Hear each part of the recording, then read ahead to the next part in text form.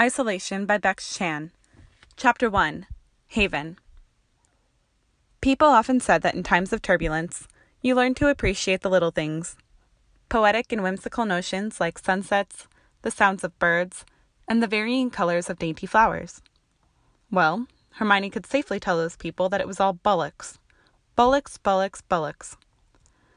Sunsets were pretty much the same every day. Squawking birds were actually very annoying and gave her a headache. And she could really care less about the hues and shades of flowers. They all died anyway. All wilted into ugly, shriveled shapes, especially when winter was starting to strangle life out of the world. No, when times were bad, and they really were, it pretty much distracted you from everything else. Everything else was irrelevant and distorted, clouded by the gravity of the darkness.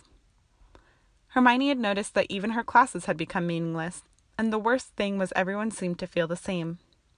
The students of Hogwarts were drowning in melancholy, all of them. Well, the ones that had been allowed to return. She'd worked out there were just over a quarter of the usual number of pupils, and all of them were scared, moving around the lonely corridors with glum faces and whispered tones.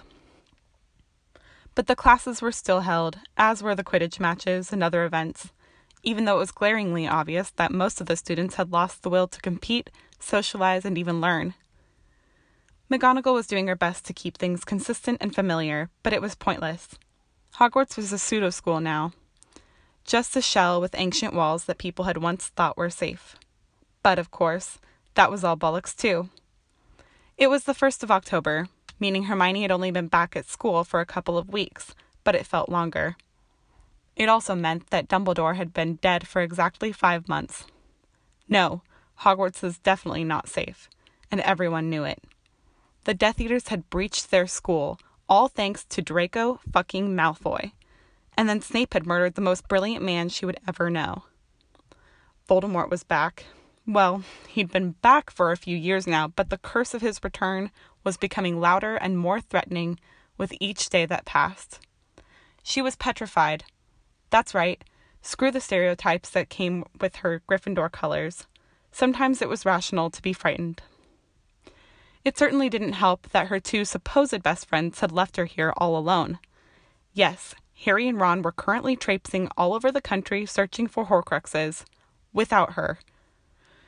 She wasn't sure where the reasoning had been in that decision, but it had been Lupin's suggestion.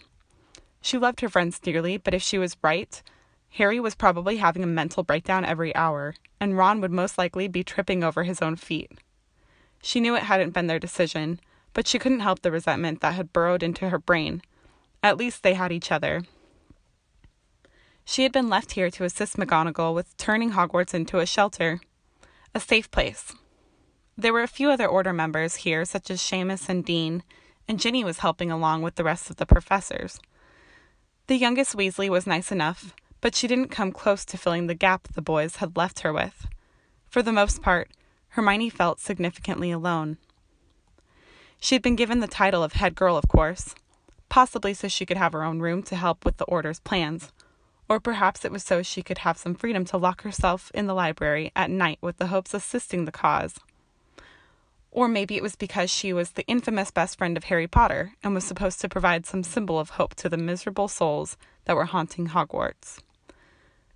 Whichever it was, she was glad she could help, but she'd have rather stayed with Ron and Harry. Michael Corner was head boy, but she never really found out why he'd been chosen. It was probably just because he'd been a prefect and a member of Dumbledore's army, but she doubted he was doing much in the way of preparation for the Order. She could have asked him, of course, or even attempted to make conversation with any of the other students, but the only person she really spoke to these days was McGonagall. She was too busy, too immersed in her desperation to help. Her head girl dorm felt empty, hollow. Near the Gryffindor Tower, there was her bedroom, a little kitchenette, a small living space, the bathroom, and another bedroom. The bedroom that Harry would have probably occupied if he'd have been chosen as head boy. Corner had his own head dormitory near the Ravenclaw Tower, and for that she was grateful. If she was going to be angry and anxious about the state of the world, she didn't want anyone but Harry and Ron to know about it. But as she had noted so many times, they weren't here. They sent her one letter every fortnight, careful not to owl any more in case it alerted Voldemort to their Horcrux hunt. So yes, things were bad, remarkably bad. So bad that the words in front of her were just sliding over her brain and escaping her attention. It had just passed midnight when she'd made her way to the library to research Horcruxes again, spurred on by her passionate insomnia. It was easily 2 a.m. now. The place was obviously empty, and only the faint glow of her lumos gave any indication of life between the labyrinth of bookshelves. She rubbed her sleep-deprived eyes and tried to focus on the blurry letters and shapes, but it was difficult. Right, she mumbled to herself, trailing her fingertip over the sentence to steady her gaze. The first known wizard to create a Horcrux was Herpo the Foul, and they can only be... Bugger. She'd already read that sentence twice. "You are insane," he spat harshly, stopping in his tracks. "I don't know which of your crazy potions you've knocked back, but there is no way I'm going back there." "And I suppose you have a better idea." Snape turned slowly to face his companion, regarding the young man impatiently. "Have you forgotten what we did in there?" he questioned, raising his fury-trembling hand to indicate the dimly lit school. "I'll be killed on the bloody spot if I step one foot in that place." "We do not have time for these arguments, Draco," the ex-professor sneered, grabbing the back of the younger wizard's collar. "I made a vow to protect you, and this is the only place you will be safe." "Get off me," he hissed, struggling against the grip as Snape marched towards Hogwarts. He tried to dig his heels into the ground and pry the hand away from his robes, but it was futile. "You blood traitor scum!" Snape stalled his long strides and adjusted his grip on Draco's clothes to bring their faces close. It didn't show on his face, but Malfoy suddenly felt very wary of the dangerous look in the wizard's eyes. But he didn't flinch. He was a blood traitor. Fact. Snape and himself had been in hiding for the last few months following the events in Astronomy Tower. Draco wasn't stupid. He knew his failure would have consequences, but he could never have imagined the magnitude of them. The Dark Lord wanted him dead. He hadn't spoken to either of his parents since, and he had no idea what had happened to them. He'd barely left some Shetland shack with his only companion consisting of the greasy and eerie man currently glaring torture at him. And he had a price on his head. Both sides wanted him dead. Peachy. And then Snape had told him that he was a spy, that he'd betrayed them all, and that he was one of them. Draco had vomited the barely digested scraps they had managed to salvage that day and spent the remainder of the evening trying to escape their Scottish hideout. But where would he have gone? Had it not been for the fact that Voldemort wanted him avada as soon as possible, he would have disclosed that revelation for some personal gain. But he had no place with the Death Eaters anymore, which left him substantially buggered, forced into following around the blood traitor who had told him he could no longer protect him. Headfuck. And now he had brought him to Hogwarts. He'd tried to ask questions about the extent of Snape's involvement with the Order, but the odd git had characteristically said the bare minimum. Draco had wondered if insanity had finally caught up to the older man, that the whole spy concept was just the hysteric ramblings of a half-minded man. He'd murdered Dumbledore, after all. But then why would he be taking him to Hogwarts if he didn't have some leverage with McGonagall and the Order? All the questions and anxiety pounded against his temple and throbbed with echoing reminders in his ears. But he'd had no answers, no promises, nothing, just left to simmer in a limbo that ached and wondering when everything had become so complicated. 5 months in a rickety shed on some desolate Shetland island, with only the drones of sheep to slice the silence, had left him more than a little tense. Of course, having the most powerful wizard on Earth hunting for your corpse didn't help. What a shit week. Shit month. Shit year. "I am trying to protect you, Draco," the sinister man snapped, tightening his hold on Draco's robes. "This is the only place you will be safe." "I will not be safe here," the blonde growled, curling his lip in disgust. "I am their fucking enemy." "You're an enemy to both sides now," Snape pointed out, continuing his steps towards Hogwarts and yanking the Malfoy heir with him. "But this side is the least likely to kill you." Professor McGonagall had already agreed to this. "Stupid cow," Draco barked, earning him a choking tug. So I am to entrust my safety with that crazy hag. You don't have a choice. His protests stopped. She shivered. Autumn had crept up on the castle too quickly, and it squandered the cold at the back of her neck. Her breath left her mouth in silky mists as she bunched the fabric of her jumper in her fists to protect her fingers. Hermione jumped out of her seat when she heard the library door swing open, followed by shuffling steps. She grabbed her wand, silently ending the Lumos charm and listening carefully to the intrusive thumps against the floorboards. She made her breaths as quiet as possible, managing to rise from her seat without making the faintest noise. She peeked through the gaps of the bookcases, searching for a glimpse of something out of place. All the shadows mingled into one mass of almost black, so she concentrated on the sounds. Whoever it was still lingered by the door, but was slowly making their way further into the library. Her hand tightened around her wand. "Miss Granger," a familiar voice called, and she relaxed her shoulders. "Are you in here?" "Lumos," the witch sighed, her feet following the friendly tone. "I'm here, Professor Slughorn." "Oh, there you are," the jittery man smiled when she came into view. "You know, we've been looking everywhere for you. You really shouldn't be out this late, even if you are head girl." "Is everything okay?" she questioned, ignoring his comment. "Professor McGonagall would like to speak with you," he stated simply, leading her away from the library. "She's in her office." "Is something wrong?" Her brows knitted together with concern. Why would McGonagall need her at 2 a.m? "I'm not sure what's going on, Miss Granger," he admitted with a harmless shrug. "I'm sure everything's fine, or we would have been informed." "I suppose so," she nodded absently, tucking her hands in her pockets. "It just seems a little odd." "In times like these, Miss Granger," he breathed, and she could hear how tired the man was. They were all so tired. "I'm surprised you can still find anything odd." "Fair point." "I will walk you to the office," he told her, his voice croaking with fatigue. "Would you like me to wait outside for you to make sure you get back to your room safely?" "That's not necessary," she dismissed with a little shake of her head. "My room is only a small walk from McGonagall's office. Plus, you look very tired, sir." "I was woken rather suddenly," he confessed, smothering a yawn into his sleeve. "But then, you were reading in the library. Are you sleeping okay, Miss Granger?" "Well enough," she lied. "Might I recommend some dreamless sleep potion?" he suggested, giving her a meaningful look. "I could brew you some for tomorrow." "No, thank you," she offered him a weak smile. "I have some Muggle sleeping pills I can take if I really need to, but I'm fine, Professor, really." "If you say so, Miss Granger," he relented, stopping as they reached a door to the passageway that would take her to McGonagall's office. "I shall leave you here, then."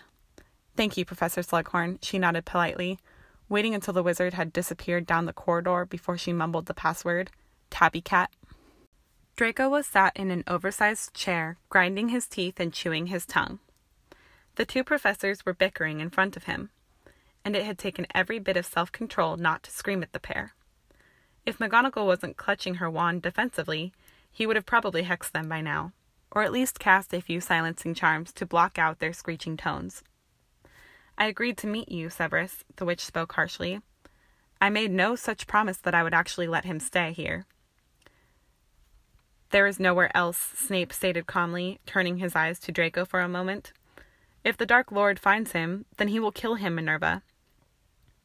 "And you would have me put the rest of the students in jeopardy?" she snapped, her Scottish accent thick and reminding Draco of his vile stay in the north. Always hiding. "You are trying to protect the students," the sullen wizard spoke. "He needs protection more than anyone." "That boy is the reason this place was attacked," she shouted, pointing an accusing finger at him. "That boy—" "Is a child," Snape interrupted, ignoring the offended grunt from the otherwise silent teenager. "He was misled, Minerva." Draco's eyes shot up at those words, and he analyzed the man he had once trusted with wary skepticism. It felt odd and degrading to be defended by someone he now despised. "He knew what he was doing," the headmistress said quietly, her conservative tone back into place. "And if he hadn't been so foolish, things would be very different." "The Dark Lord would still be a threat," he reasoned carefully. "You know that Albus—" "Don't you dare try to bribe me with his memory," she warned, her voice rising a decibel that harassed her own ears. "Don't you dare, Severus." "You know I'm right," he said with a subtle force. "You know full well how determined he was to ensure Draco didn't follow that path." The Malfoy heir felt his jaw slacken. The inevitable questions flooded his brain too quickly, and he hissed the air through his teeth. The old oaf had taken an interest in him, had wanted to keep him away from the dark path, and Snape knew this. Just more secrets, more splinters into his brain. "What the hell? I warned you to keep your mouth shut," Snape drawled purposefully, not even bothering to glance at him. "Minerva, you know Albus would have let him stay." "Well," she sighed, massaging her forehead with her age-creased hands. Albus's benevolence could have been considered his downfall, alongside his desire to see the good in everyone. Snape made a small sound of agreement. "Be that as it may," he mumbled quietly, "I'm running out of time. He needs a place away from the Dark Lord." The old witch tensed her lips and moved her wise stare to study the youngest inhabitant of the room. Draco tried to hold the exchange, but found himself glaring down at his lap, his lids heavy with fatigue. He'd been unable to manage a decent night's sleep since the night of June 1st, 4 days before his 17th birthday. Call it the cold that had crept in through the cracks of their hideout, or the painful hunger pangs that he'd suffered for 5 months, or perhaps even the flimsy remains of his conscience. Sleep was a forgotten luxury, as was a decent meal, and a bed, and a shower, and warmth. "Very well," McGonagall murmured finally, holding her head a little higher as she spoke. "He may stay, but I have my terms, Mr. Malfoy, and if any of them are broken, you will be on your own." Draco slowly raised his eyes to regard the woman with an agitated look. Who was she to lay down a list of rules, like she was doing him a favor? He didn't want to be here. He didn't need her bloody help. She could stick it up her. "Your wand, Mr. Malfoy," she demanded calmly, stretching out her hand. He snorted.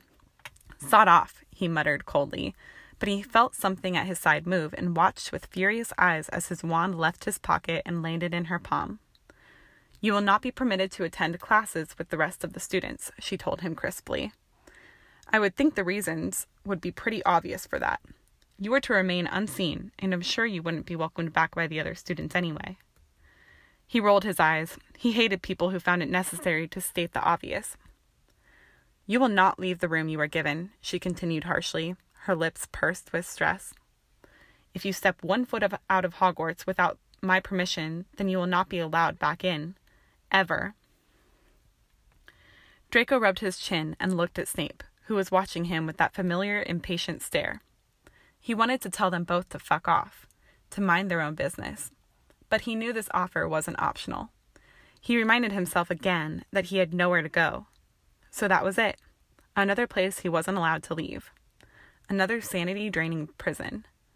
Merlin help him to save his mind. "He will stay here?" Snape questioned, breaking the silence. "With you?" "I have far too much on my plate to play chaperone, Severus," the witch explained in a clipped tone. "I have someone else in mind to keep an eye on him." Snape frowned. "Slughorn?" he guessed. "One of the professors?" "You know firsthand that they wouldn't have the time for that," she replied with an arched eyebrow. "Considering the circumstances, Severus, there are only a handful of people I trust fully, and if you want Mr. Malfoy's whereabouts to remain secret, then he will stay with Miss Granger." Draco's eyes doubled in size and mouth went dry. "The fucking mudblood? You will do well to mind your language, Mr. Malfoy," she threatened with her clipped tone. "I think I've made it quite clear that your stay here is conditional. You think shoving me in a room with her will be safe?" he questioned with a disbelieving face. "If there's anyone other than the Dark Lord who would want me killed, it's the mudblood. You will stop using that word," the witch reiterated with a scolding finger. "I am certain that Miss Granger is capable of handling this situation maturely." Draco released a humorous bark of laughter and shook his head. "You're off your bloody rocker." "Apparently so," she agreed. "But if I were you, I wouldn't encourage me to reconsider this arrangement." He narrowed his glare and turned to Snape with an expression of sheer disgust. "This is your idea of protection?" he spat through his bared teeth. "Handing me over to these morons?" "Enough," he hushed him quietly, still eyeing McGonagall with a curious expression. "Are you certain Miss Granger is the wisest option, Minerva?" "She's the only option," she stated resolutely. "She's the only student I completely trust." but one of the professors would surely be more appropriate. The professors have enough trouble keeping their eyes on the other students, the headmistress said with an edge of impatience. Miss Granger is perfectly capable, and she just so happens to have a spare room in her quarters. This is a joke, Draco growled, wrinkling his nose with disdain. I refuse to stay with that. I won't tell you to shut up again, Snape sneered, taking a long stride to smack the back of his head. You will do as you are told, Mr. Malfoy, the witch warned stiffly. You will only have one offer of help from us, and then you're on your own. He felt the urge to challenge the witch rise in his throat, tickling his tonsils, but he was so exhausted. Hogwarts was so much warmer than the shed, and the warmth was like a sedative. The plush chair was absorbing him, no matter how hard he tried to ignore it. The smell of food lingered in the air, too, and it was doing betraying things to his empty stomach. Shall I take that your silence means you accept our offer? Offer, he snorted. It wasn't an offer she was giving him, and everybody in the room knew it. It was an ultimatum. Stay with the enemy or risk death. The will to live only just beat his pride. Fine, let them feed me and provide me an ancient roof over my head. His parents would be looking for him. His father would convince the Dark Lord to overlook his mishap, perhaps. He accepts, Snape spoke on his behalf, giving his ex-pupil a stern look that dared him to protest. So be it, McGonagall sighed, with all the dread of a demon bargained soul. Do you have any belongings? His eyes fell into his lap again. The simple answer was no. No, he didn't have a bloody thing to call his own. Just the multi-scourgified and battered clothes he'd been wearing since that night, and a set of robes that Snape had given him. He was stripped of all the tokens of wealth, the symbols that represented his infamous heritage, and he hated it. No, he spat quickly, shuddering his eyes. Then I will have the house elves get some things for you, she told him, her tone no softer than before. I'll have them sent to Miss Granger's room at some point tomorrow. And Miss Granger has agreed to this arrangement, the older wizard questioned with a skeptical tone. Not yet. Draco's golden eyebrows rose high on his pale forehead. Not yet? The woman was digging his grave faster than Voldemort. She dragged her anxiety-nibble fingertips over the old bricks as she shuffled her feet down the corridor, her other hand clutching her glowing wand to guide her way. She'd figured out why McGonagall had summoned her now. There was only one possibility. Bad news. Someone had died, or been hurt. Perhaps Harry and Ron's plans had been discovered. Maybe the school was under another threat, or Voldemort could have found the Order's headquarters. There were hundreds of possibilities, and all of them bad. She mourned her optimism, wished it hadn't been stolen by Astronomy Tower's dark memory and the absence of her best friends. Her sad thoughts of that night were stolen when McGonagall's distorted voice rattled down the passage, and just as the echo subsided, another voice joined her, a man's voice. Her grip on her wand tightened, and she picked up her pace, the smacks of her footsteps loud amongst the acoustics. She couldn't discern specific words, or even if there was perhaps a third voice vibrating along the walls now. With a twitch of her wrist and the password whispered again under her breath, the thick door slammed open. Her eyes went wide and wild when she absorbed the scene. Snape. Here, in Hogwarts. She didn't even notice Malfoy. 3 heads whipped around to look at her, but she only saw one. Him. The man that had killed the greatest man she'd ever known. She felt fire burst in her chest.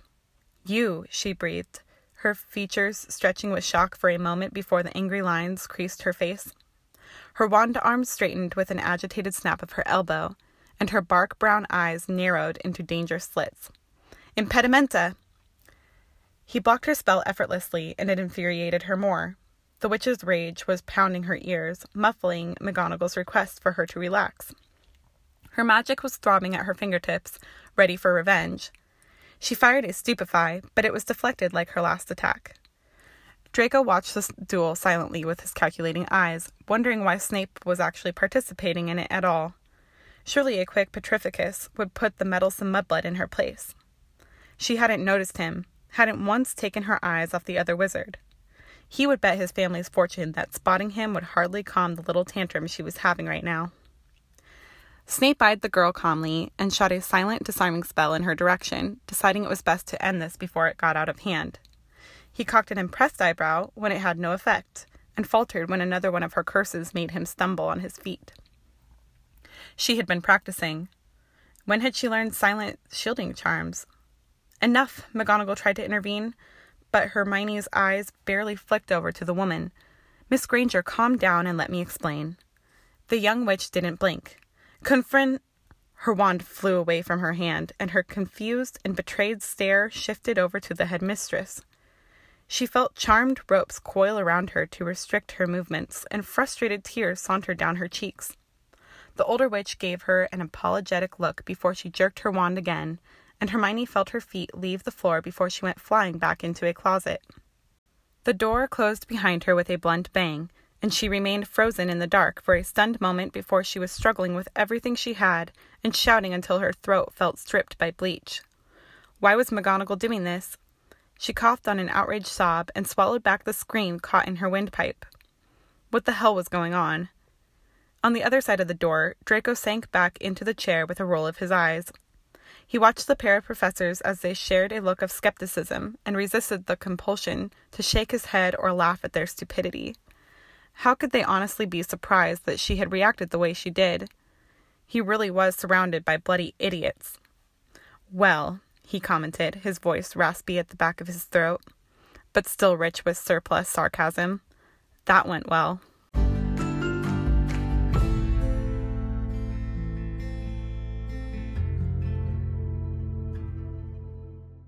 Okay, well, that chapter went really well. So now I'm going to move into the discussion section of this podcast, and I have my very first guest, my boyfriend, Matt. Hello. Hello. Hi. I'm here. You're here. Thank you for being on. So you've never read any kind of fan fiction before this, correct? No, but I've heard about it extensively From you me. reading about it. This is true. Over the past, 6 months or something, year, I don't even know. I've been just reading a million different fics and telling you all about them. I feel like I've read them to some extent because you've told me enough about them that it feels like I've read them all, but I haven't read them, so... That's good. But you're probably living vicariously through me with it, right? I'm telling you oh my God, she's feeling so depressed and sad, and that's how I feel. And you're just great. I'm I can't relate because I didn't read, but yeah. Yeah, okay. I love it. Oh my gosh. Okay, so I wanted to ask you what your first initial thoughts of a Draco and Hermione pairing were when I first told you about me reading Hermione stuff. I mean, I thought it makes sense, I mean, obviously in the main books and movies there's the Harry Ginny thing and the Ron Hermione thing, and I think we had talked about this previously that the Ron Hermione thing is pretty interesting itself. I mean, they're definitely kind of different, but I guess opposites attract and all that stuff. But yeah, I mean, Draco Hermione, I mean, it makes sense. I'm reading this, I'm not shocked or anything. I think it's kind of interesting. It's an interesting tangent to go down. No, it is. I see how it could happen. So. Yeah, I think so. What happened when I first got into Hermione fanfiction? It's kind of weird. I had read somehow, I don't know how I got to it, but I read a Hinny. That's Harry and Ginny. That's what they call that fandom. Hinny. I had read a Hinny fic, and it was really cute. He flies up to her window. They're living in, I don't know, 6th year or something, and he flies through a window, and I just remember, I don't remember what it was called, and I really wished I could remember what it was called, but it was a really cute little build-up of a romance between them. That was never in the books. So I thought it was really cute. I liked that whole fic, and then I was looking for similar things after that. So I stumbled upon this fic that was actually a Hermione fic. It was a Ron and Hermione fic, and so that was one of the first. That was the second fanfiction story that I read. And it was Ron and Hermione. I thought it was really cute. It was called Anxious, and it was it started right after the very end of like Deathly Hallows. So after the Battle of Hogwarts, like Hermione is living at the Burrow. She's like trying to figure out how to get her parents back because she had like erased their memories. And then like Ron's like helping her through this like anxiety that she has about all of that. So I thought it was really cute. Like I love Harry Potter. I love the whole world, and I actually liked them together. I thought it was cute. But then somehow after reading that, I stumbled into finding Isolation. Like that was the first fic I found. I found that fic. I don't know how every single person within the Hermione fandom like started. It sounds like everyone started with Isolation. Mm-hmm. And well, I will say this. I think the now that I think about this more, and like after reading this first chapter, like I see like it's interesting because Draco and Hermione, they don't seem like they would go together, but I guess you could say that about Ron too, Ron and Hermione, but it's like the tension there, and I can already like see it in this first this first paragraph. You know, I mean, how he's acting and how she's acting, and they haven't really interacted at all at the end of this first chapter, but there's some serious drama. Yeah, you know, so it's at least gonna be it's entertaining, you know, whereas Ron and Hermione, it was just, you know. And I'm not saying it's bad, but I see from the context of the whole Hermione thing, like how people are like, it's kind of doesn't make sense quite so, and well, neither is the Hermione thing, but there's at least some drama there to keep you entertained the whole time. Yeah. No, that's a really good point. Like, I think that's why, I think like within the whole Harry Potter world, like that, you know, the 7 books, 8 movies, whatever, it worked out, right? Like, it wasn't a romance story, so it was all about, you know, Harry's journey and, you know, defeating Voldemort, all of that. So it didn't need to have the whole romance thing. So it just worked out to, like, throw them together at the end, I guess. But I think what's really cool about Hermione is, like, you go into every story with this, the world's already built. There's already a whole entire world built. There's magic, you know, all of the laws of magic, you know, most people keep it the same within the stories. You know, like, the characters' backgrounds, too, and sometimes they go in and fix it, or they change some things, but, like, you know, you go with it because it's part of the story. And so, like, that's what's cool about it for me, is I go in, and it's a blank slate, but it already has the foundations there, so you're, like, it's almost like a Romeo and Juliet thing, like, there's the foundation, they're supposed to hate each other, so how do they end up together? And it's just literally rereading story after story of, like, 2 people falling in love. Like, it's really what it is. Yeah. I mean, I'll say, reading this chapter, it's actually kind of funny because when I'm here, you know, it says, like, Draco says this or whatever, and I can hear, it's like I'm watching a movie in my mind almost. I can hear their voices so well. And, like, you know, what's funny is I'll reread a few sentences. Yeah. Just because the way I heard it in my head of Draco say that, I was like, wait, Draco wouldn't say it like that. And then, like, added, like, more scorn to the way he said it. Yeah. You know, like, he's like, mudblood or something. And I was like, in my head, he said it, like, too normally. He's like, mudblood. But I was like, wait, no, Draco wouldn't say it like that. Yeah. So like, reread it, you know, or Snape's voice, like, because who was in this one? McGonagall, Snape, Slughorn, Hermione. All 4 of their voices, I just hear, like, I've seen the movies, so I just know those actors' voices. Yeah. So. Oh man, it is kind of funny just playing that out in my head, but I picture all of the actors from the movies too. Like, when I'm reading any of the stories, like, I picture all the actors in the movies. But a lot of people, like, I'm on this whole group where there's a bunch of people that talk about Hermione fics and everything, and like, a lot of them recast. A lot of them actually recast these people in their minds. So they're thinking, like, when they're picturing Hermione, voice. Well, they're picturing Hermione as, like they'll pick people, like, famous people who look like what they're picturing. And I'm like, oh my gosh, I never thought of that. That's cool. That's interesting. It's interesting. I have to picture Tom Felton and Emma Watson. I know. I literally cannot. I can't not. I'm just, that's all I'm imagining is Tom Felton and Emma. Yeah. When I'm like reading this thing, and their voices are so, like, ingrained in Draco and Hermione. That's just how I hear it.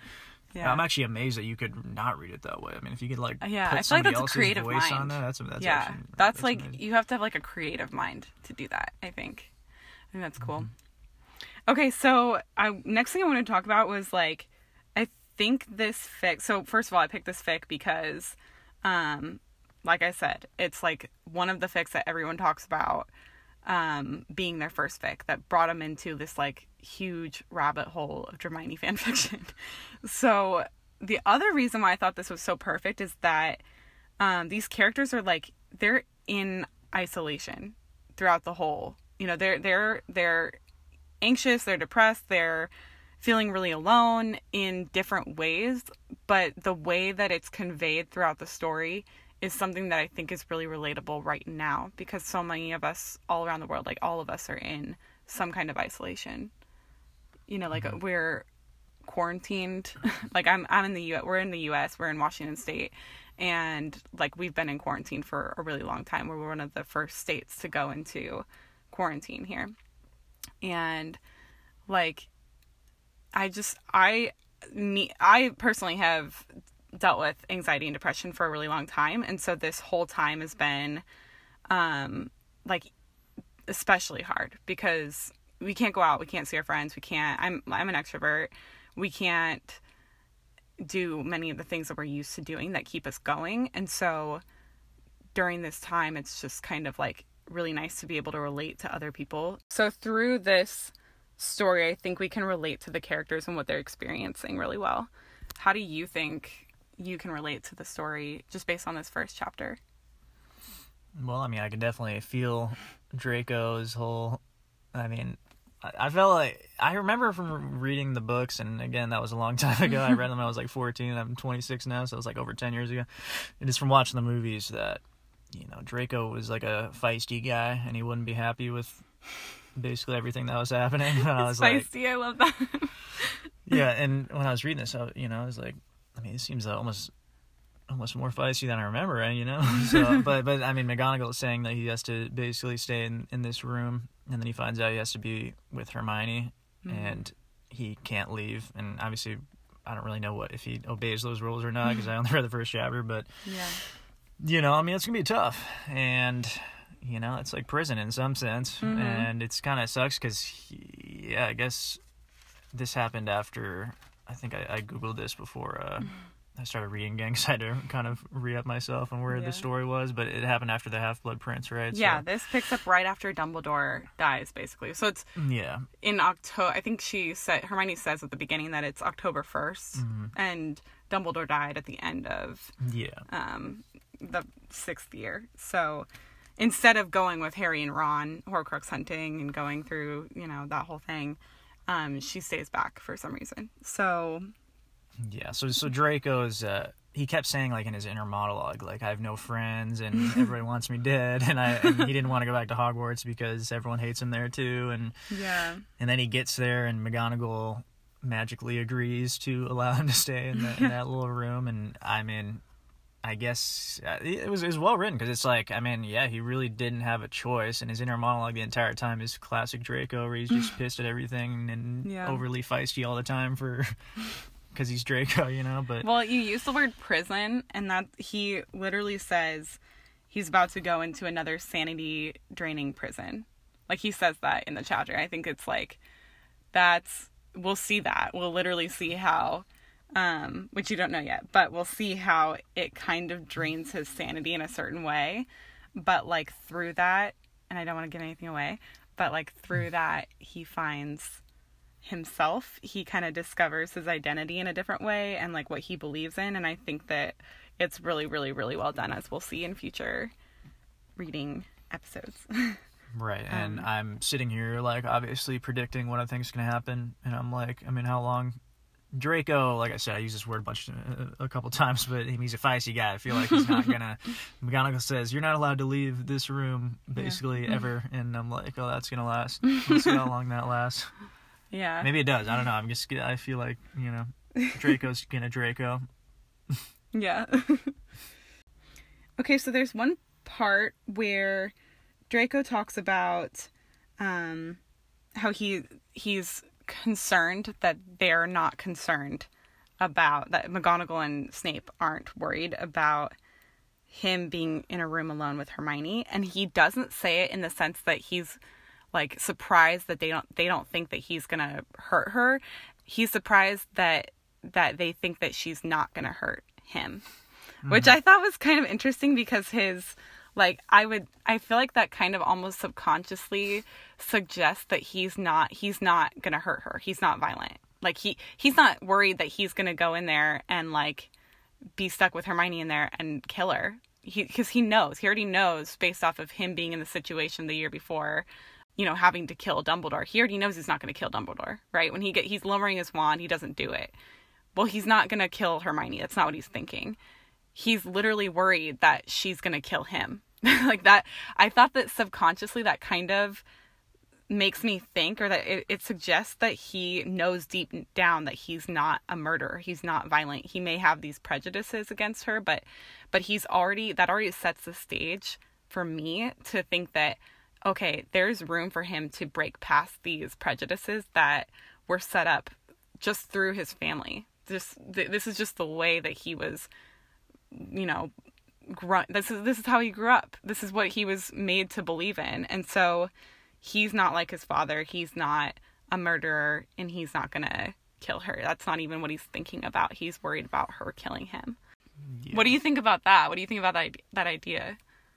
I mean, yeah, from his, and again, a lot of it was like inner monologue in his mind, but I mean, he kept using the word mudblood and all this whatever colorful wizard racist language or whatever. But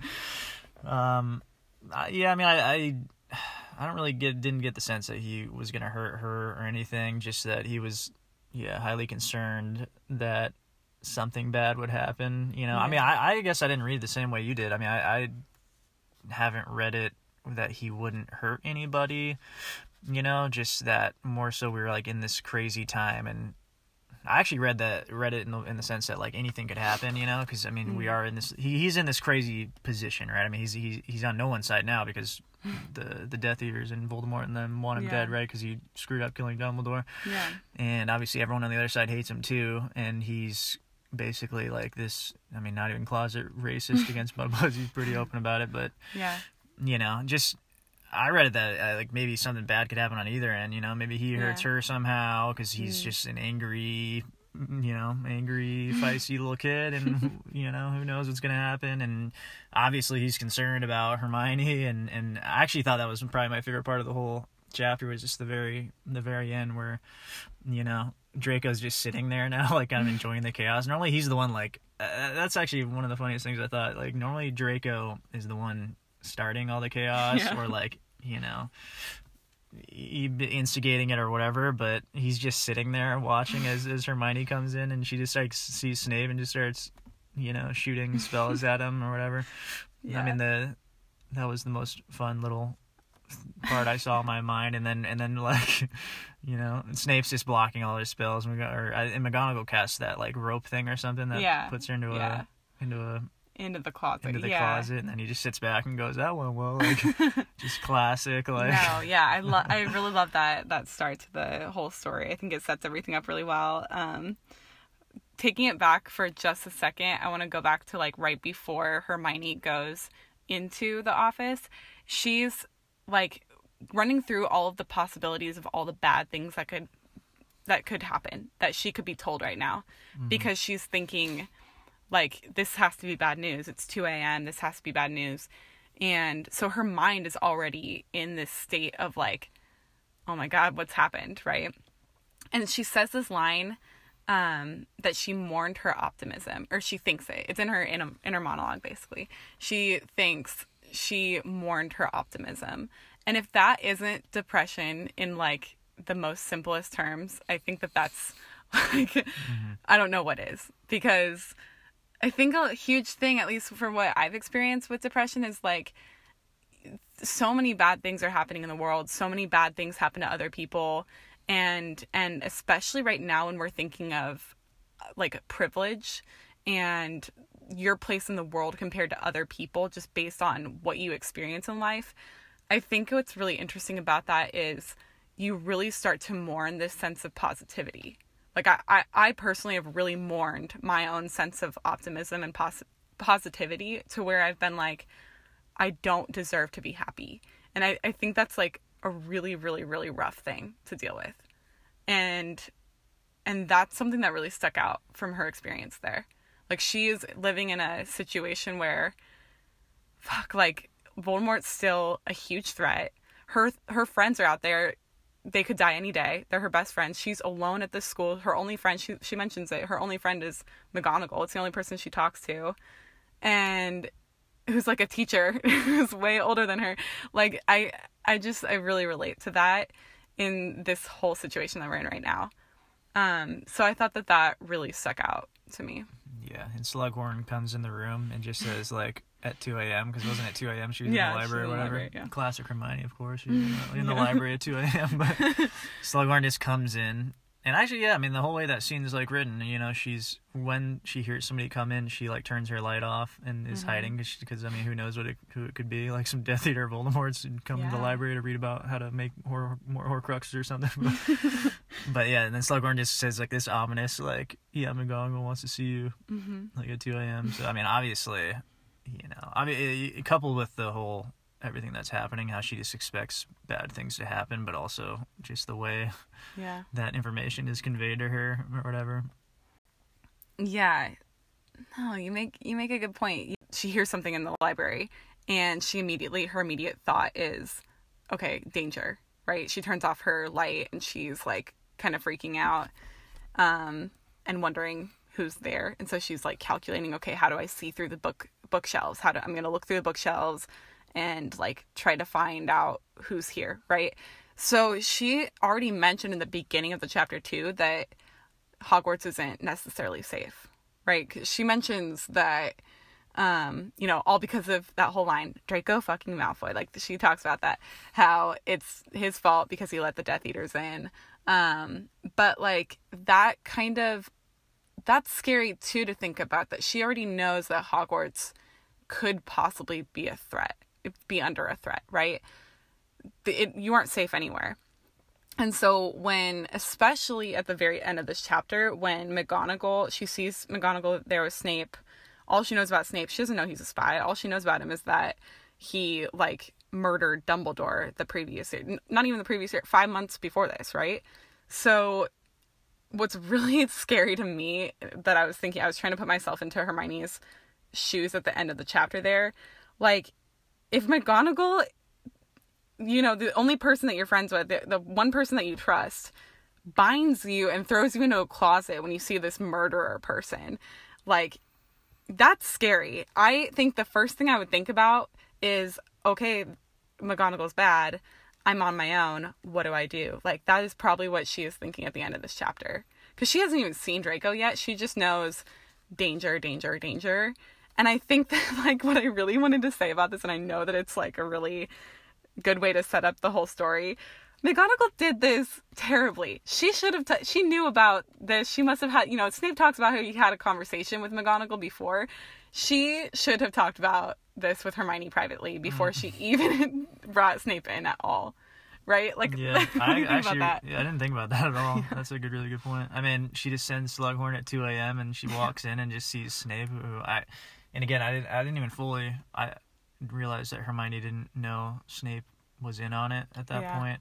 Mm-hmm. Obviously, I think at that point in the movie, we all know that, right? I mean, or in the books, like, we know Snape's true intentions and stuff. Oh, I see. Yeah, but Hermione doesn't. Right. So I didn't really make that connection, but that's it. You're right. She walks in and just sees the guy that, like, killed Dumbledore, who she loved or whatever, and starts understandably just, like, shooting spells at him or whatever.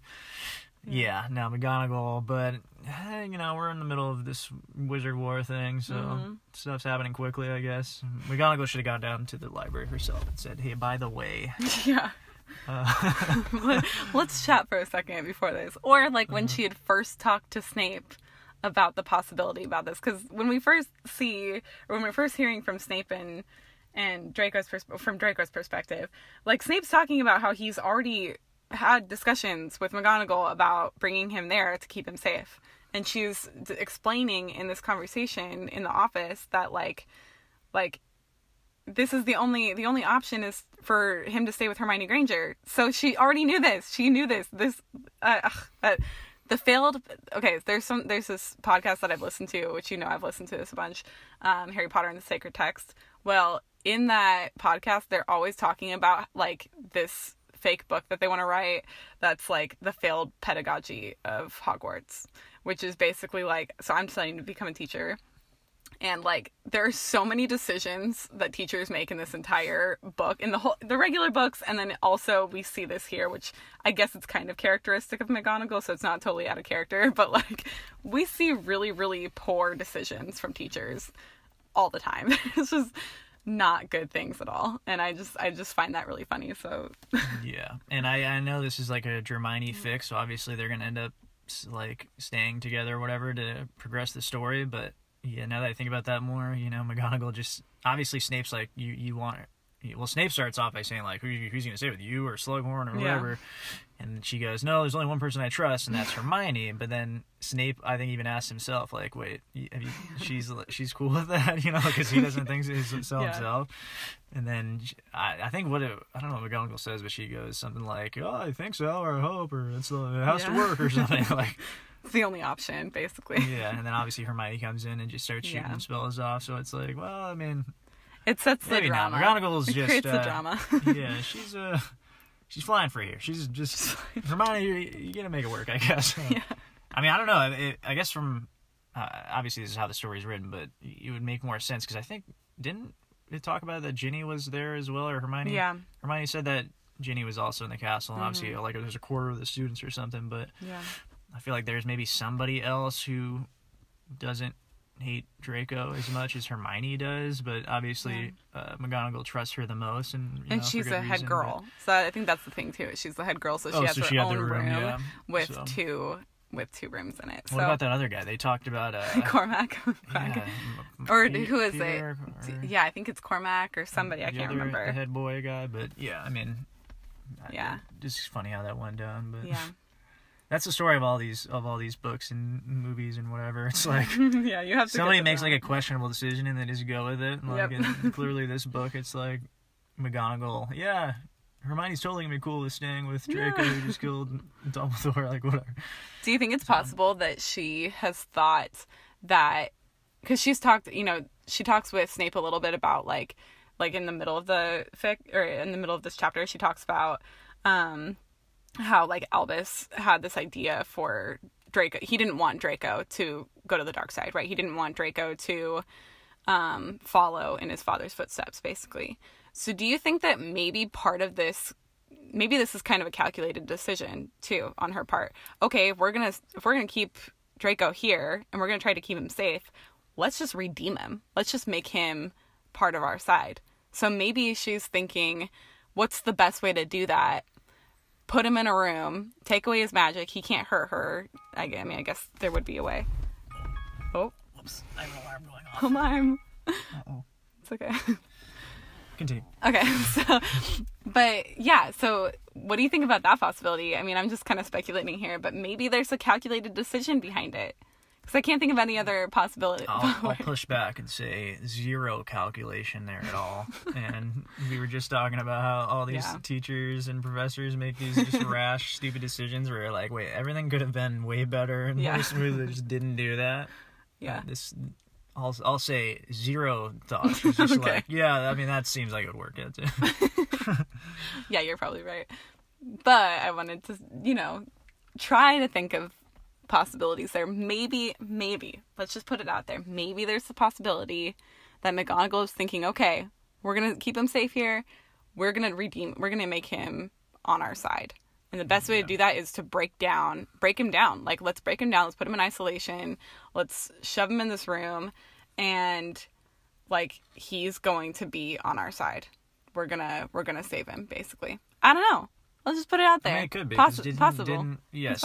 Snape said something about that Albus was trying to do this and then he got cut off, I think. And then McGonagall said, like, don't use his memory or whatever, but...